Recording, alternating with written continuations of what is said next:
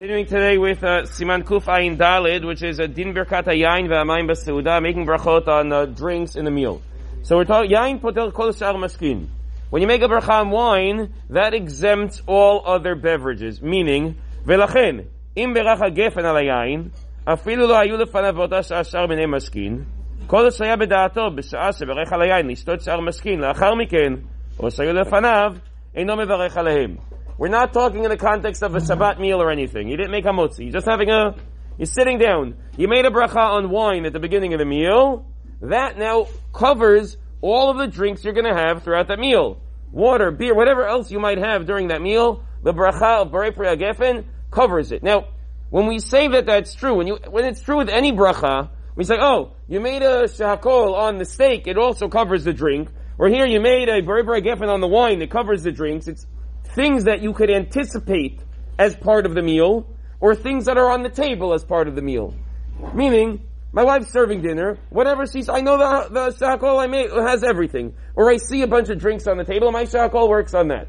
But if I made a brachat table, and I intend I'm having a meal, and I made a Borei Pri HaGefen, let's say, and I intend I'm going to have some wine, I'm going to have some water, and the rest of my food. So the Borei Pri HaGefen I made before works for the water also. And then somebody walks into my house, knocks on the door, Chanukah Sameach, I brought you a beautiful bottle of arak, make a l'chaim for Chanukah. I was not anticipating this guy to come. Maybe in your house people do that. People don't knock. So now, I had no idea this was happening. So that doesn't count. Meaning, the bracha only works on that which you intend, or even have in mind, as part of the meal. I don't anticipate random people showing up. And so when it's something completely separate, that's indeed going to require a separate bracha. But here you made a bracha on the wine at the beginning of your meal, and it covers all the beverages during that meal. So too on Shabbat, when you hear kiddush, so then the bracha of kiddush that the person who's making it accomplishes two things for the people listening. It fulfills the mitzvah of kiddush, which is great because it's Shabbat. And if you then taste from the wine, which we do, you're not required to.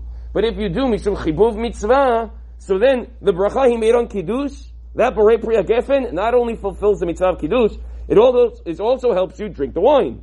Because wine needs a bracha Borei Pri HaGefen.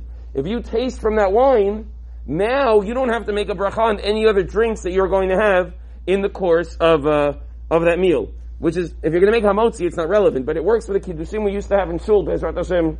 They should come back, Hashta B'Agalav is when Karib. We don't have bread.